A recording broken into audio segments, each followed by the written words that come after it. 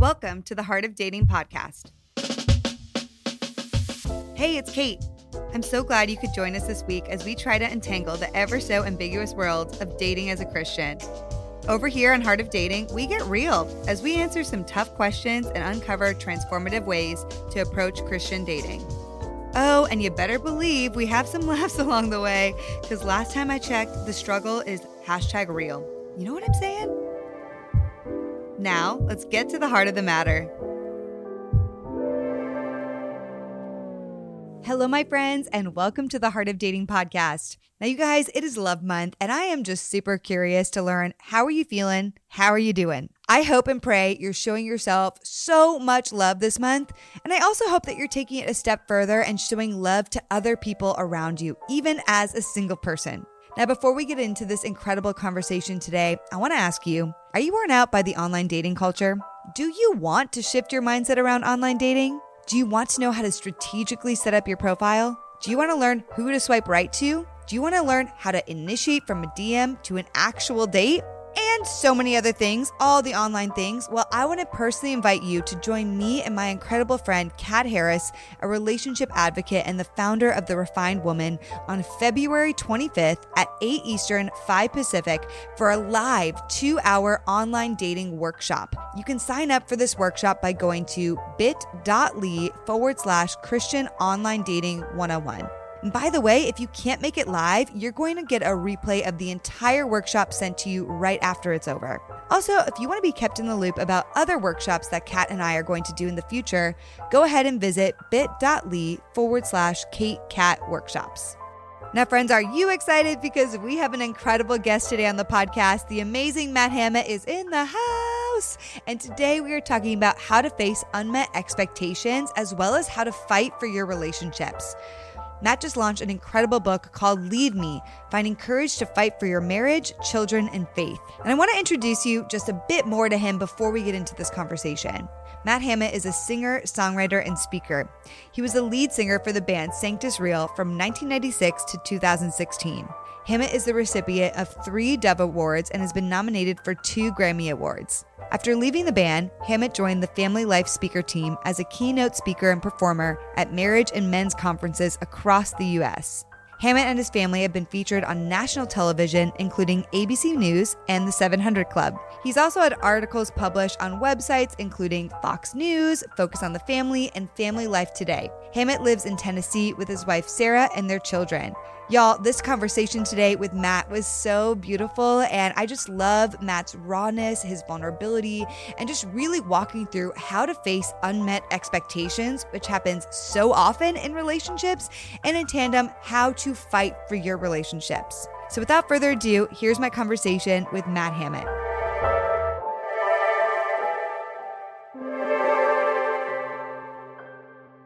Matt Hammitt, welcome to the Heart of Dating podcast. So happy to have you today. Hey, thanks. It's good to be here. Now, Matt, I am so excited to just talk about your brand new book, Lead Me, Finding Courage to Fight for Your Marriage, Children, and Faith. And I read the entire book, and I got to say, it was just so honest and raw and powerful. And I know this is your first book. So can you just tell us a little bit about why you wrote this book and what that journey was like in even writing? Oh, yeah. I mean, it was way more difficult than I'd even imagined. So I'd had, multiple kind of incarnations of this book over the course of 10 years and pieces of it, and had several agents who were encouraging me along the way to continue to write it. So when I signed on with Waterbrook Multnomah, they said, hey, we think you should bring on, they said a ghostwriter. And I was like, well, I want to write my own book. I don't want someone to write my book for me. Yeah. And they said, well, just bring somebody on to walk with you through it. You utilize them as much as you want, And so what I ended up doing is bringing a guy named Jamie Blaine kind of beside me.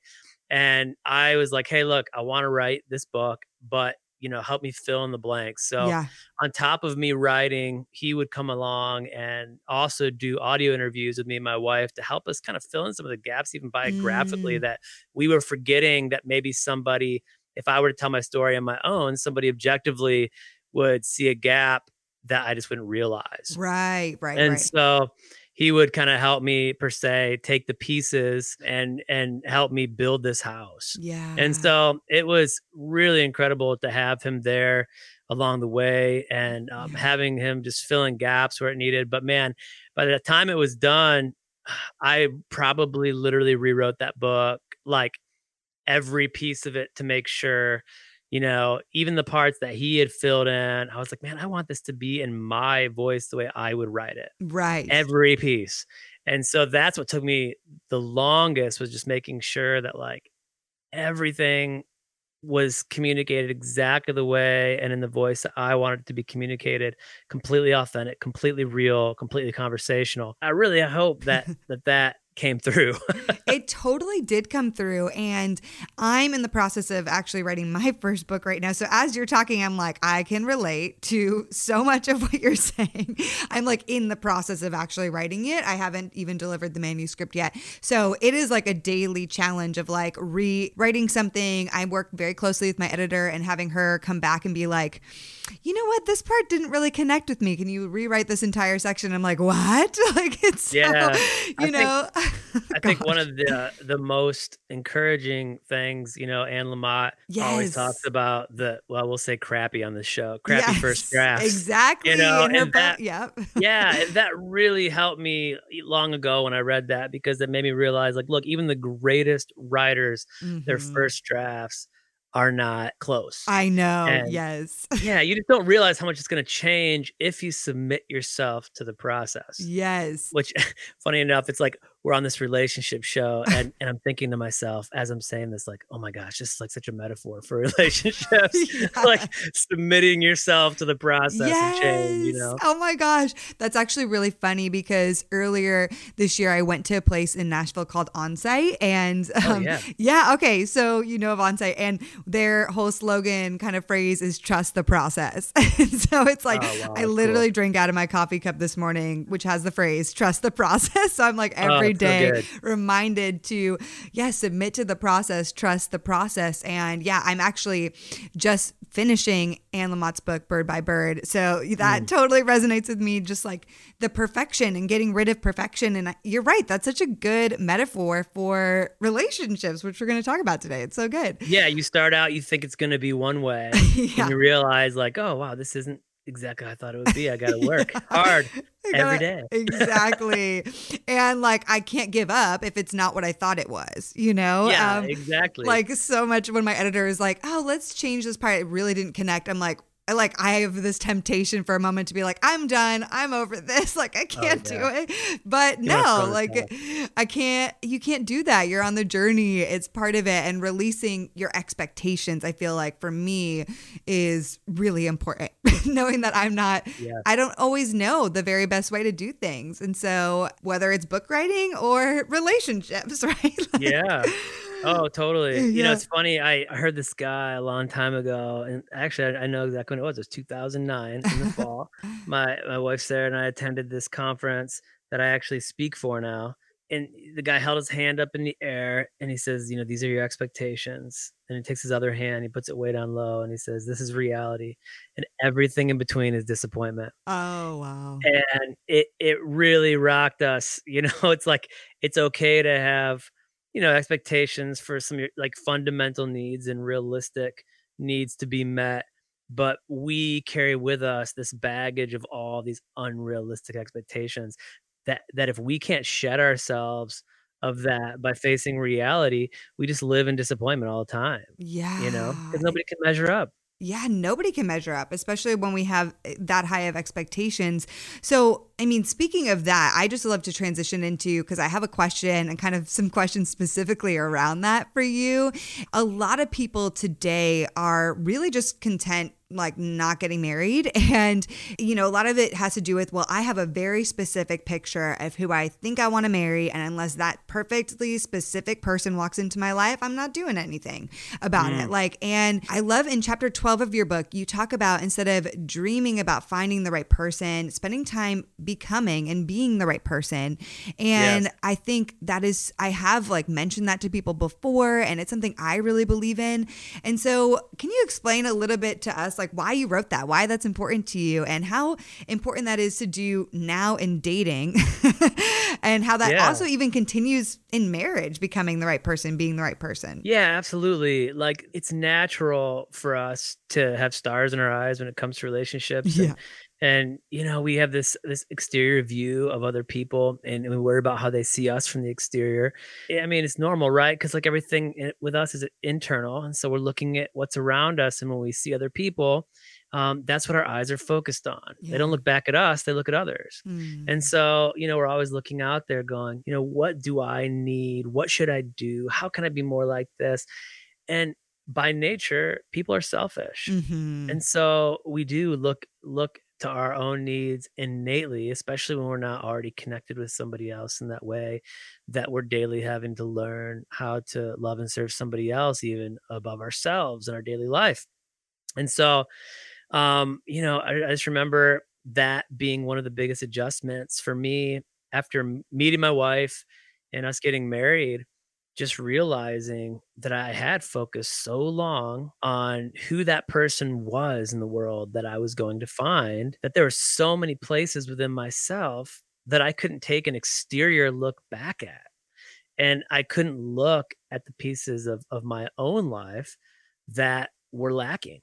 And so that's one of the great things about relationships and marriage, and even dating, is that you get somebody who you can learn to trust to look back at you across the table and tell you, even though we don't want to hear it. I was gonna say, yeah. So then this is where we decide, like, okay, is this a gift or not? Right. It is a gift, but do we receive it as one? Do we receive this gift of someone we love looking back at us and telling us what it is about ourselves that we need to change? And that's part of a process that a lot of people just don't want to deal with because it's not easy to deal with. So can we accept that gift or not? That's really the question. Ooh, that's good. I think in those moments, it's so easy to be like, oh, you're reflecting this mirror at me and I don't want to look at I don't want to look at that. Like, I want to put this mirror on you, you know, like I want to focus on the things you're doing wrong. And we get into this mindset. And therefore, when someone calls something out, like we have, like you said, an opportunity to accept that gift of realizing, oh, you know what? I'm not perfect. And how can I constantly change and grow and become better? Or we can say, you know what? I'm kind of fine with myself as is. So because this person is calling this out, I'm just going to turn the other way. I'm either going to ignore it. If you're in a relationship, you could ignore it, you know, and say something to maybe appease them, but not take action. Or if you are, you know, early on in dating, you might just say, you know what? No, that's a little uncomfortable for me. I'm going to go run the other way. So I don't want to look at myself. Yeah, and it never feels good. Yeah. Like that's the thing. It's like it never feels, it doesn't change. I've been married for almost 19 years and it still feels horrible when my wife looks at me and says, hey, you need to take a look at this thing in your life or about your attitude that needs to change. It still doesn't become easy after all these years. But again, you have to decide, like, I guess I always try to remember, like, okay, take a breath and remember, even though it doesn't feel good, this is a gift to me that grows me up and matures me into the person I'm meant to be. Right.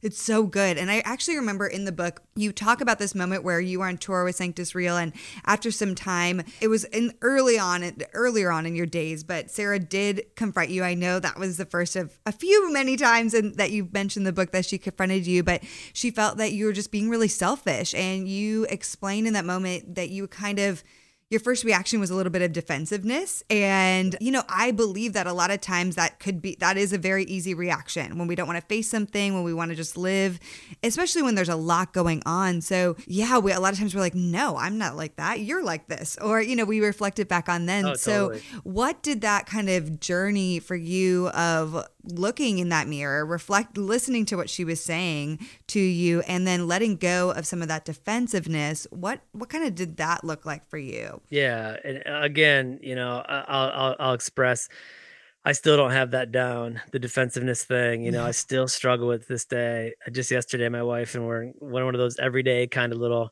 you know, not like severe conflict, but just one of these little like back and forth of like, well, you did that. No, you did that. No, you did that. You know, it's like that whole thing still is an everyday struggle. But that day, I really did feel just, I felt God really kind of like speak to my heart and tell me to shut my mouth and listen. And that's a hard thing to do, is to be quiet when you want so badly to speak and maybe even have some good points to make. But I felt like the Lord was saying, you know what, this isn't about her. This is about you. This is an opportunity to listen.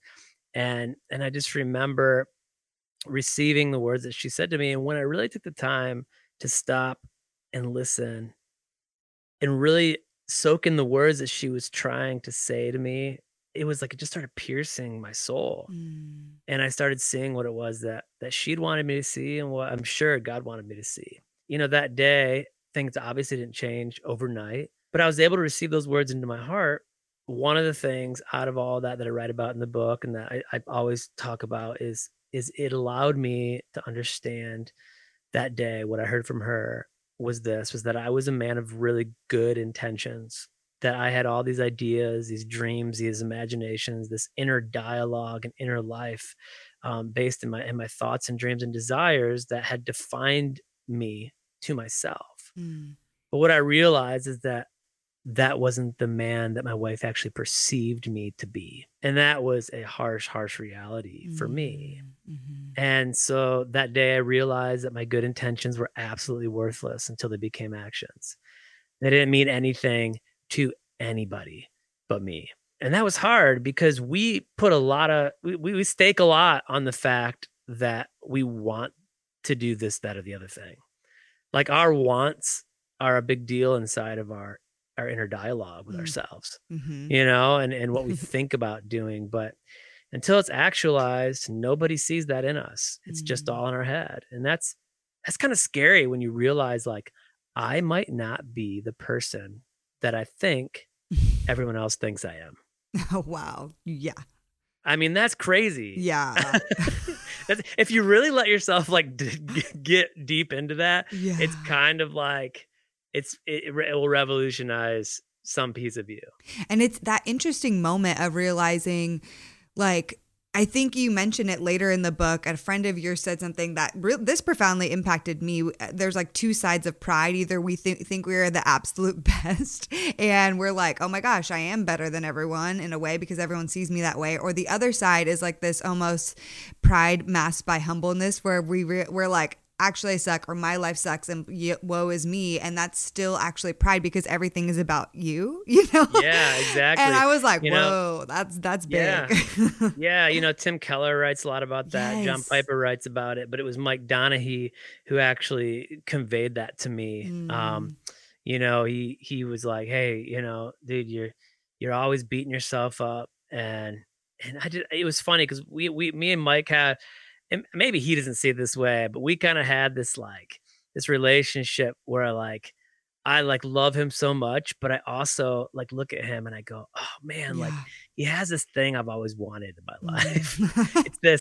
So like I've always been this really insecure, like kid who has struggled to get on stage and deal with anxiety. And Mike, I remember we took 10th Avenue North out on their very first tour ever. Wow. And immediately, like, I fell in love with him, as a friend. Yeah. But there was also this piece of him where I was like, he's an actor and he's so like confident. And it was like, oh, it just like was always like, man, I saw that thing in him and I was like, I wish I could have that. And that was kind of the conversation when I was just really honest with him, like, man, like it bugs me. Like you have this thing and I want it so much. And he's like, well, you know what? He addressed that idea of like, sometimes there can be a pride in people, who are confident, but he's like, you have a form of pride that you can't see because you call it humility. And yeah, Wow. he's like just like I could make things all about me, in this woe is me mentality. Again, I mean, you already said it, but yeah, you're making it all about you. So both sides of the coin say, hey, it's all about me. Yeah, it's all about me. And that's like, it takes a shift. And like you said, a series of actions. Like I can start trying to shift my mindset about myself, but I have to actually take the action to do that. I have to take the action, like with your wife and with everything with Sarah, is like you had to, in that moment when she addressed you and you finally heard her words, say, you know what? I can like say, you know, no, my life is so hard. I'm trying to balance all these things and I'm trying to make money for our family and be on tour. And I know we have the kids, but there's so many things going on. Or you can give the excuses and be defensive, right? And you could say, woe is me. Or you could say, you know what, I hear you and I'm going to figure out a way to actually take action and change this. Yeah. And can we talk about conversation really quick too? Yeah, because here's totally. the thing about conversation and communication that I feel like I'm really still learning a lot about. Yeah. I heard somebody say to me, like, hey, when somebody's talking to you, are you receiving what they're saying or are you reloading? And I was thinking like are you actually listening? Yeah, receiving versus reloading. Wow. Exactly. And I'm thinking in relationships, or how often in daily life are we not actually listening, or maybe listening but not receiving what people are saying to us? And this isn't just on like correction or just on like instruction. This is about love too. Like my wife the other day stopped and she looked at me and she said, I love you. And in that moment, I received it. I can honestly say I received it in a way I had never received it before after all these years. Because I stopped to think for a second. I'm like, she took the time to stop and say that to me for a reason, because she really meant it and she really felt it. And why can't I stop for a minute and receive that gift from her and let it soak into my heart? And I've realized my whole life I've struggled to receive those words, I love you, or compliments or things that people want to speak into me. I let those words kind of float by because I'm so scared to take them for some reason. And I think I'm scared to take them because like, I don't know what it is. Like, I don't know if it's fear of failure or like not wanting to receive love because it's vulnerable. But I really took them into my heart and I was like, why is it taking me till I'm 40 years old to stop for a moment and receive those words into myself in a way that I was intended to?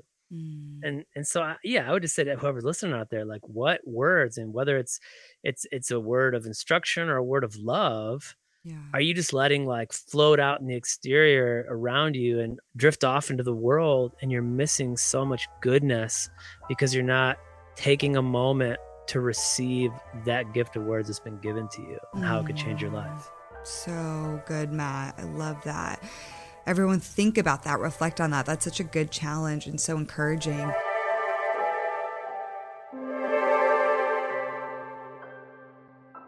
Hey friends, I want to take a quick break today in our amazing conversation to share with you about our really wonderful sponsor for this episode. Something you might not know about me is that I've struggled with hormonal and immune deficiencies. I've often had to check different levels of things going on in my body, such as my cortisol or my thyroid or other hormones, or even just vitamins like iron and vitamins D and B. But because I've moved around a lot, I've had to change a lot of my doctors and haven't had all my health tests in one place, which can be quite inconvenient, let me tell you. Also, let's be real. Going to the doctors for all these special tests can be difficult. You might have to wait forever to get scheduled, or the test might be expensive and not covered by your insurance. And because of these reasons, it's why a lot of people might not get the testing that they really need. As a single woman, I'm really passionate about getting as healthy as I possibly can, and that is why I am so glad I discovered Let's Get Checked. Let's Get Checked provides individuals with affordable, discreet, and professional access to health testing. They make healthcare open and patient-led and empower people to use technology in a simple but powerful way, giving you greater control of your health. Also, they're just so convenient. They're going to deliver accredited lab tests directly to your door and provide online results in 2 to 5 days. You no longer need to go to the doctor's office for these tests or take time off of work. Another reason to use Let's Get Checked is because you have control of the entire testing process and can manage your test results from a secure online account. This means you no longer have to chase down your doctor for information or charts. Last but not least, you can take confidence in knowing that your health is being tracked, monitored, and improved on an ongoing basis with continuous support from the Let's Get Checked medical team.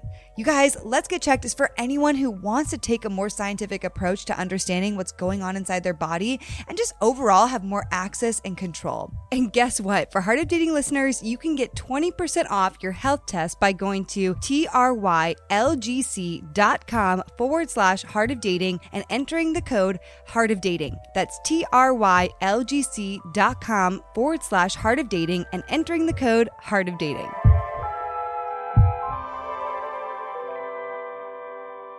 Within the book, you really detail out quite a story of hardship and pain. And there's a lot of things that you had to endure throughout your journey and your story. And I remember in chapter 29, I wrote this down, that you wrote, "Suffering is intertwined in the story of every living thing." And then later in chapter 31, after you were struggling with Bowen and after his birth, you said, "I cannot explain this, but in the darkest time of my life, I'm consumed by glory. These difficult days are some of the closest to God I have ever experienced."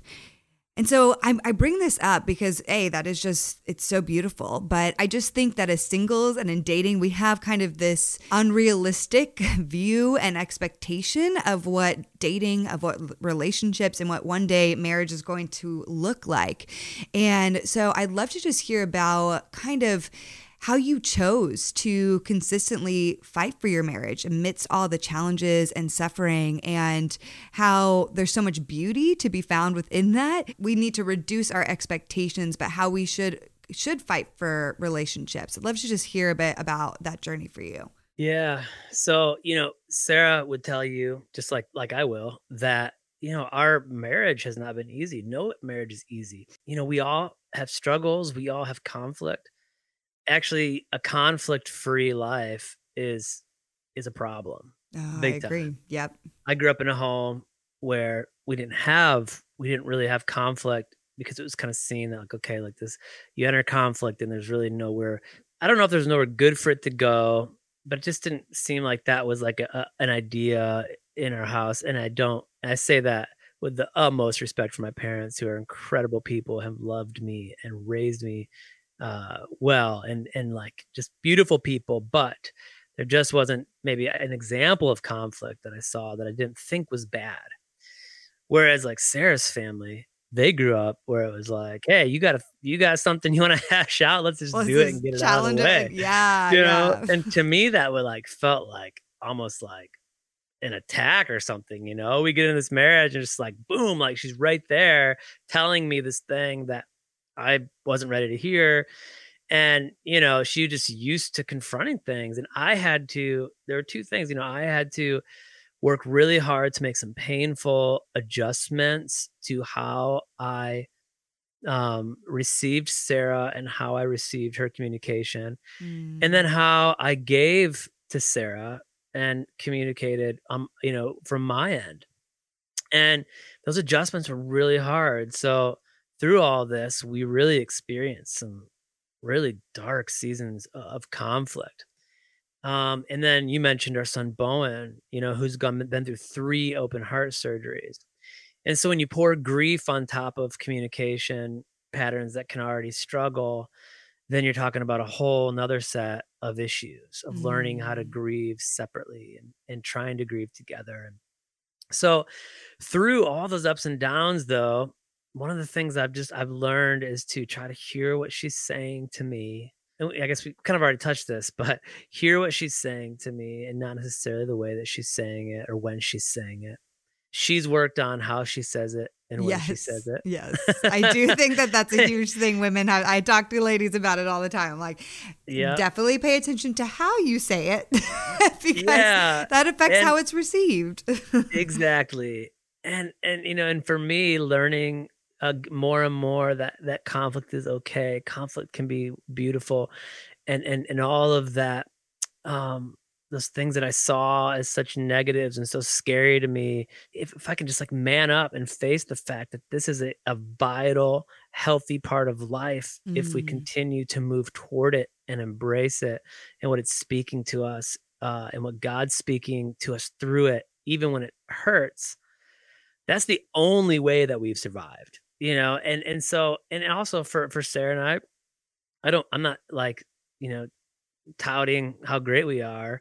It's just a simple decision we made that Yeah. when we entered our marriage, we chose that this was going to be for a lifetime. Mhm. And we don't throw around divorce. We don't consider that an option for us. Now, obviously, I know that life can be really complicated. There are plenty of people who've said that, and things have happened out of their control or poor choices that have still led to that end. And I know that I'm not immune to that.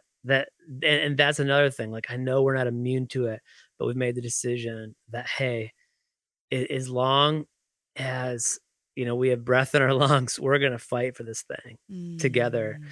And even when it's hard, we're standing at the base of a mountain and we're looking up, having no idea how we're gonna climb it. We've climbed enough and we've made it over enough that we know how much beauty and reward is on the other side Mm. with God's help. And when you make it, when you keep pushing, I mean, it's like anything else, man. The more mountains you climb, the more endurance you have, the more reward you see, and the easier it is to at least face the next one, even if it's still hard to climb. Yeah. Now, I think it's so amazing to hear you say that. And then also, I can imagine people are thinking, well, within the context of dating, like, when you don't have that covenant yet, when you're not in marriage, sometimes Yes. people find it to be like, well, at the first drop of something not being what I expected, or the first drop of severe conflict, or figuring out that their past or their family of origin was not what I expected it to be, like whatever it is, insert all different things. I think oftentimes people today we're in a culture where people choose to run because there's the next best thing versus fighting for a relationship, even through the sticky moments. And I see it so often. Yeah. I've personally dealt with it so often. And so, like, what do you think that balance is, especially in dating? Because we have all these expectations and we're like, oh, but the next thing is going to be better. And therefore, we are getting married way later in life because we just think something else is going to be amazing. Now, I want to say that quickly with the caveat, of course, we don't want to just settle and marry anybody either. But dating is very complex. But yeah, what are your thoughts about that? Well, here's the thing. Like, I'm 40. I still consider myself young. Yeah, you but, are. But it's like I'm one generation removed from like the swipe culture. Right. I have to be honest and say, I don't know what it's like to be a young man looking for a mate and have endless options where I can swipe, and not just, dating apps, but like even just having a constant feed of information and news. And like, it feels now that there will always be something else. Yeah. Coming at us. Mm-hmm. Something bigger, something better, something more newsworthy, something more exciting, something that will give us a bigger thrill. And honestly, like, I have a lot of empathy for people who are trying to navigate that cultural shift right now in the middle of dating, because we do have this illusion that there'll just always be something new coming towards us. And so, I didn't have that, and I can imagine, how difficult that would be. But again, it's like what you said. It's like every time, it's like all that pattern, emotional pattern of swiping for the next best thing, definitely manifests itself in relationships. And even though I'm not in a dating phase of my life, I struggle with this with friendships and community, because when you enter into community with people who you have the potential to do life with for the rest of your life. When that conflict comes up, we have a village, a community of people. And there have been moments where we've gone, oh no, like, are we going to survive this? Conflicts between our kids or our family or relational things, or you feel somebody pulling away, or like, somebody like moves churches, or it's like, you're just like, okay, are we going to survive? And those are the moments, like, you do have to decide, like, if you're going to press in and choose to be committed, or if you're going to run. And I wish I had a good answer for this. I really do. Like, I wish I could speak straight to the heart of somebody who's like, struggling with that, and tell them what the answer is, except for that nobody's perfect and nobody will ever be. And back to that expectations illustration, the further those expectations are from reality, the harder the fall. Yeah. And I think that would be the first thing, to look at yourself and think, you know what?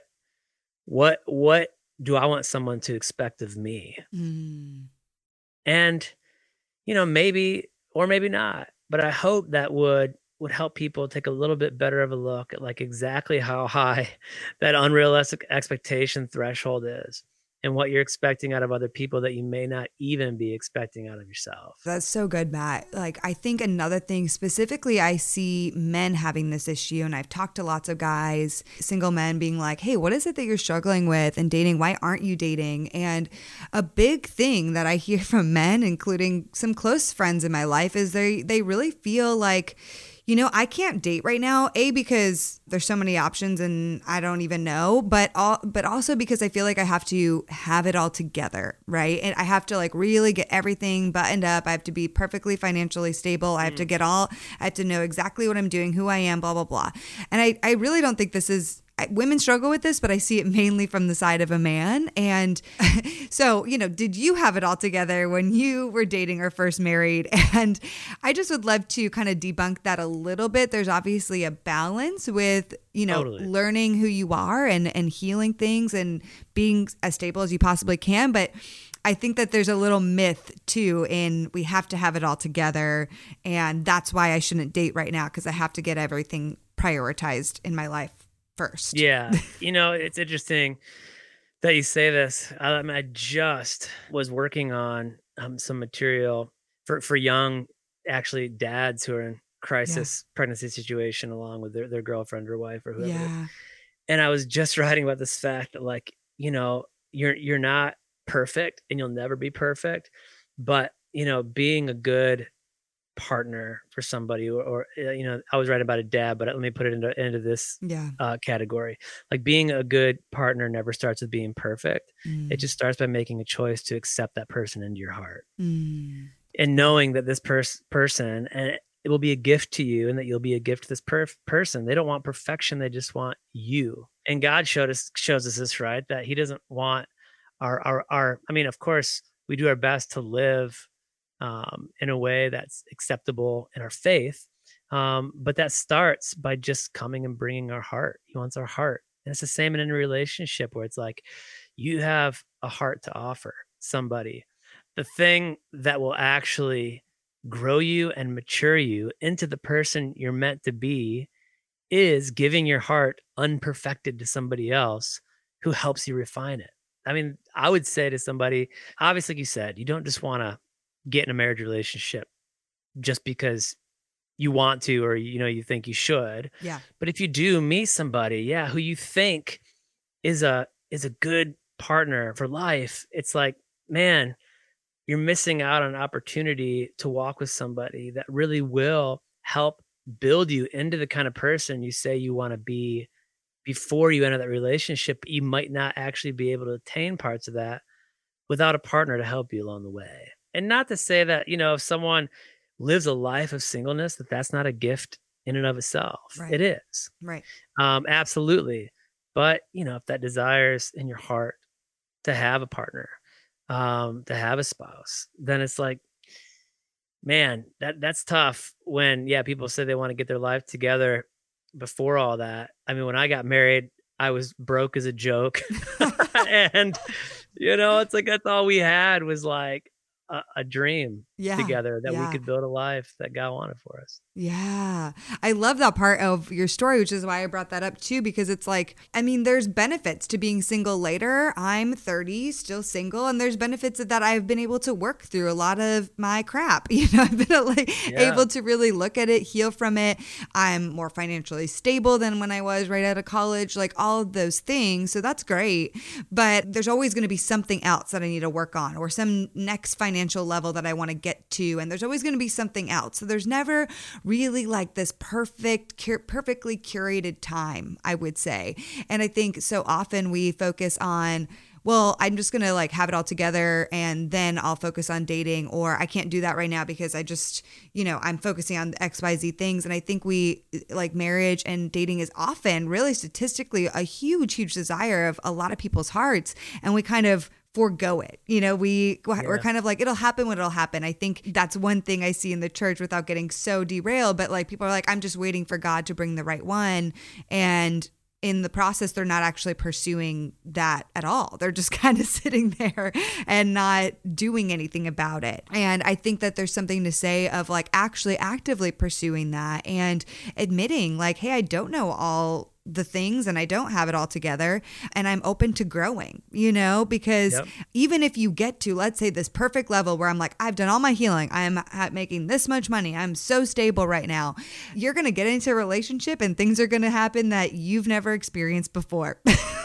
Yeah, like that's exactly right. And I know that even happened with you and Sarah, like with kids and then the birth of your son and, everything that happened with that. I mean, you could never have planned for all the unexpected twists and turns that happen with somebody in life and in marriage, right? I mean, like, yeah, what did it look like to just kind of submit to the changes and processes and the beauty of even suffering through life's changes and curveballs? Yeah, it was the unexpected things that I was afraid of that turned out to be the biggest blessings. You read it earlier where I was talking about the times that I felt closest to God were the times that I desperately needed him apart from my own plan.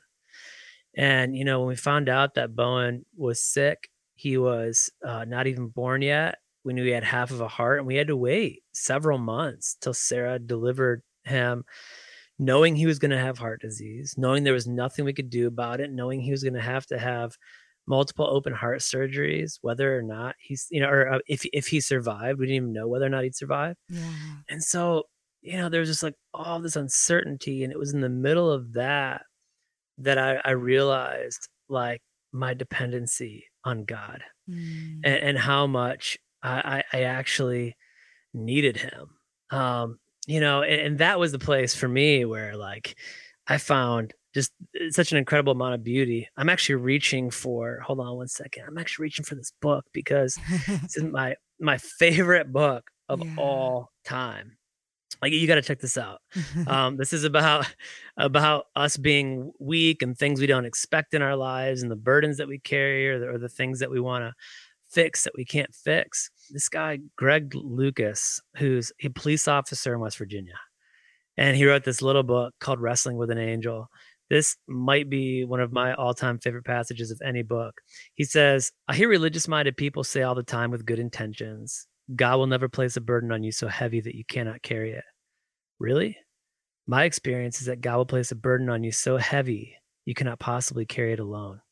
He will break your back and your will. He will buck your legs until you fall flat beneath the crushing weight of your load. All the while, he'll walk beside you, waiting for you to come to the point where you must depend on him.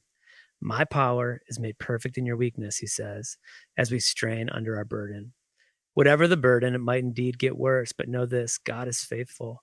And while we change and get old, he does not. When we get weaker, he remains strong.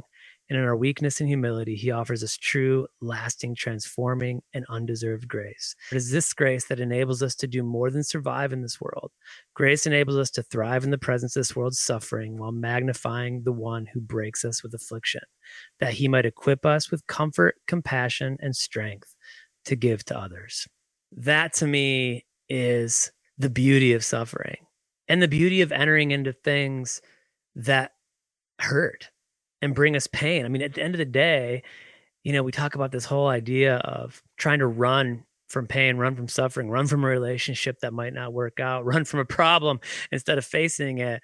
And I just think that passage just so beautifully describes when we receive a difficulty. We receive maybe news we didn't expect, or receive a person into our lives that isn't perfect. And we're willing to take these things upon our back and walk with people through these burdens, but also know that God is walking with us and wanting to use these things in our lives in order to make us rely on him.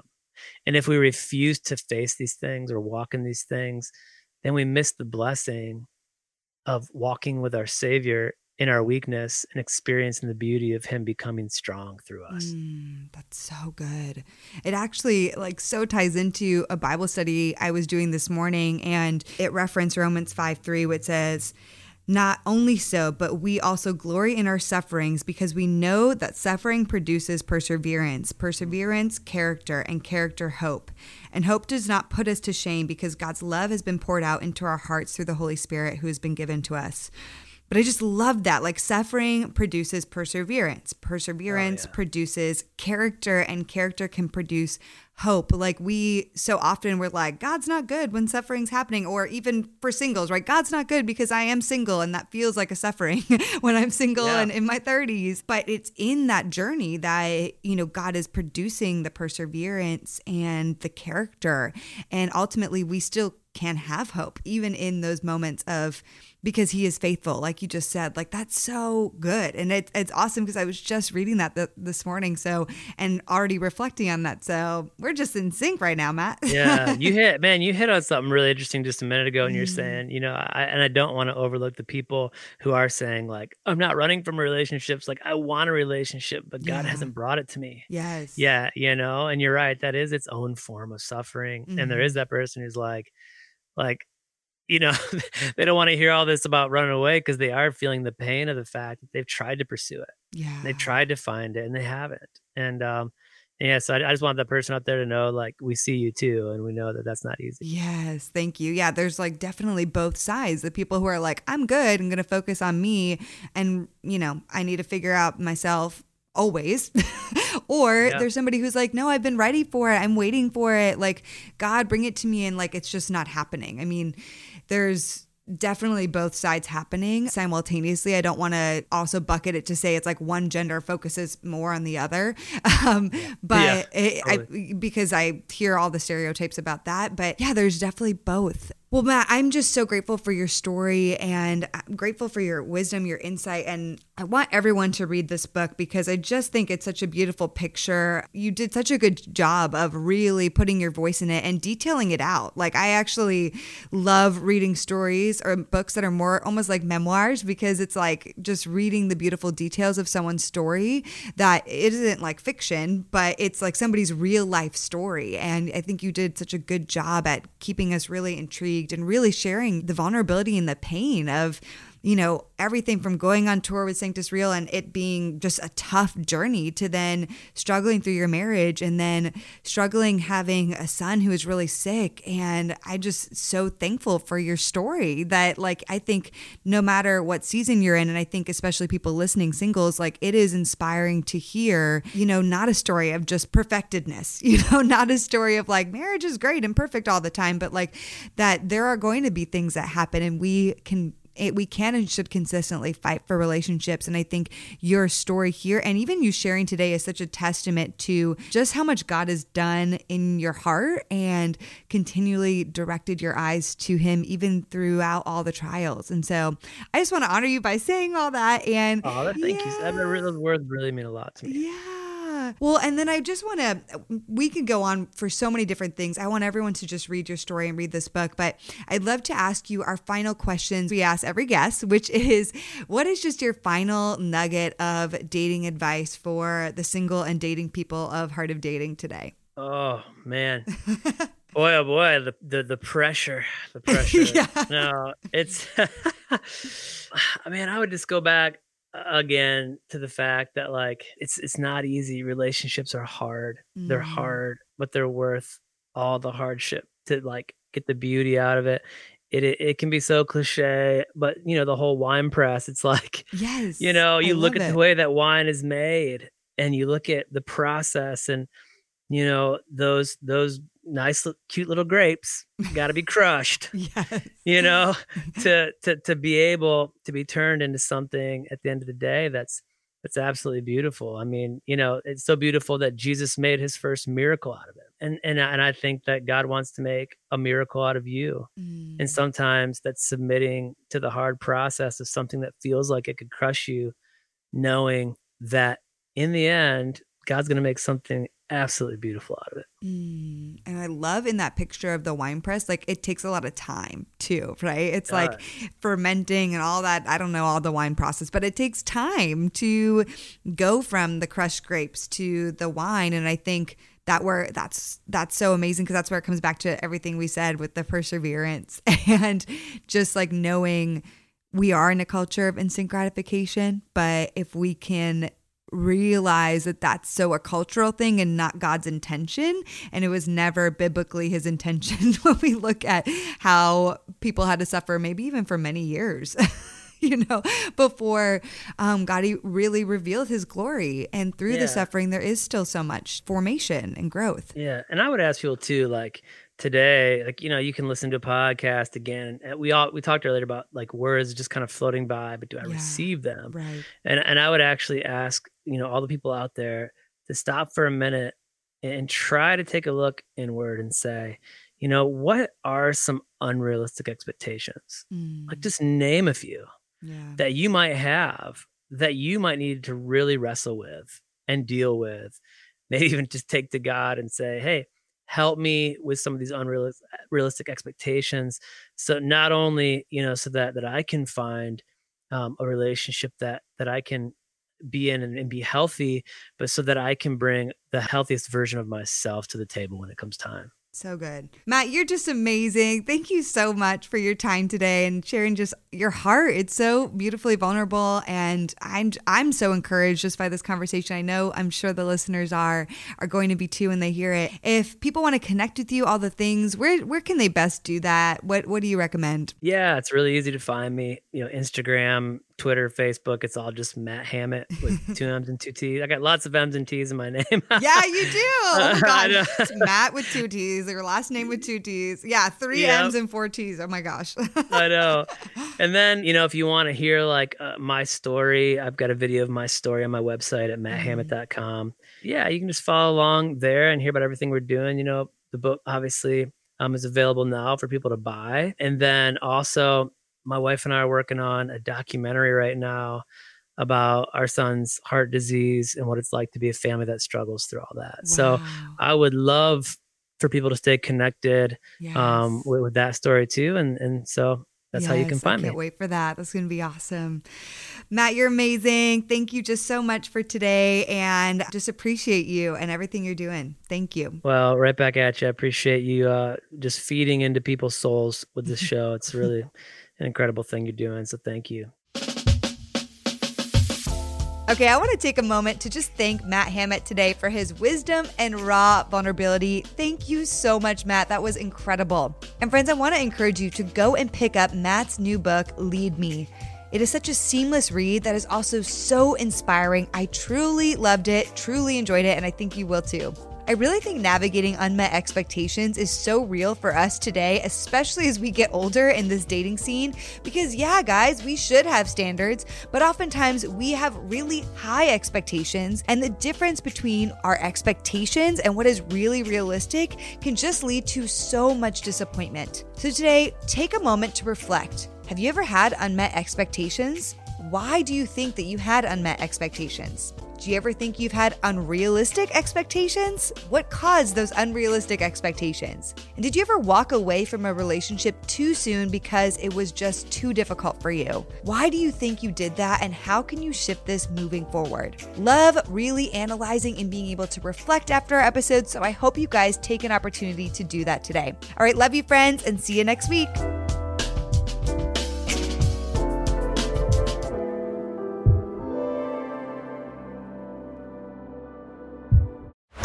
This show is part of the Converge Podcast Network.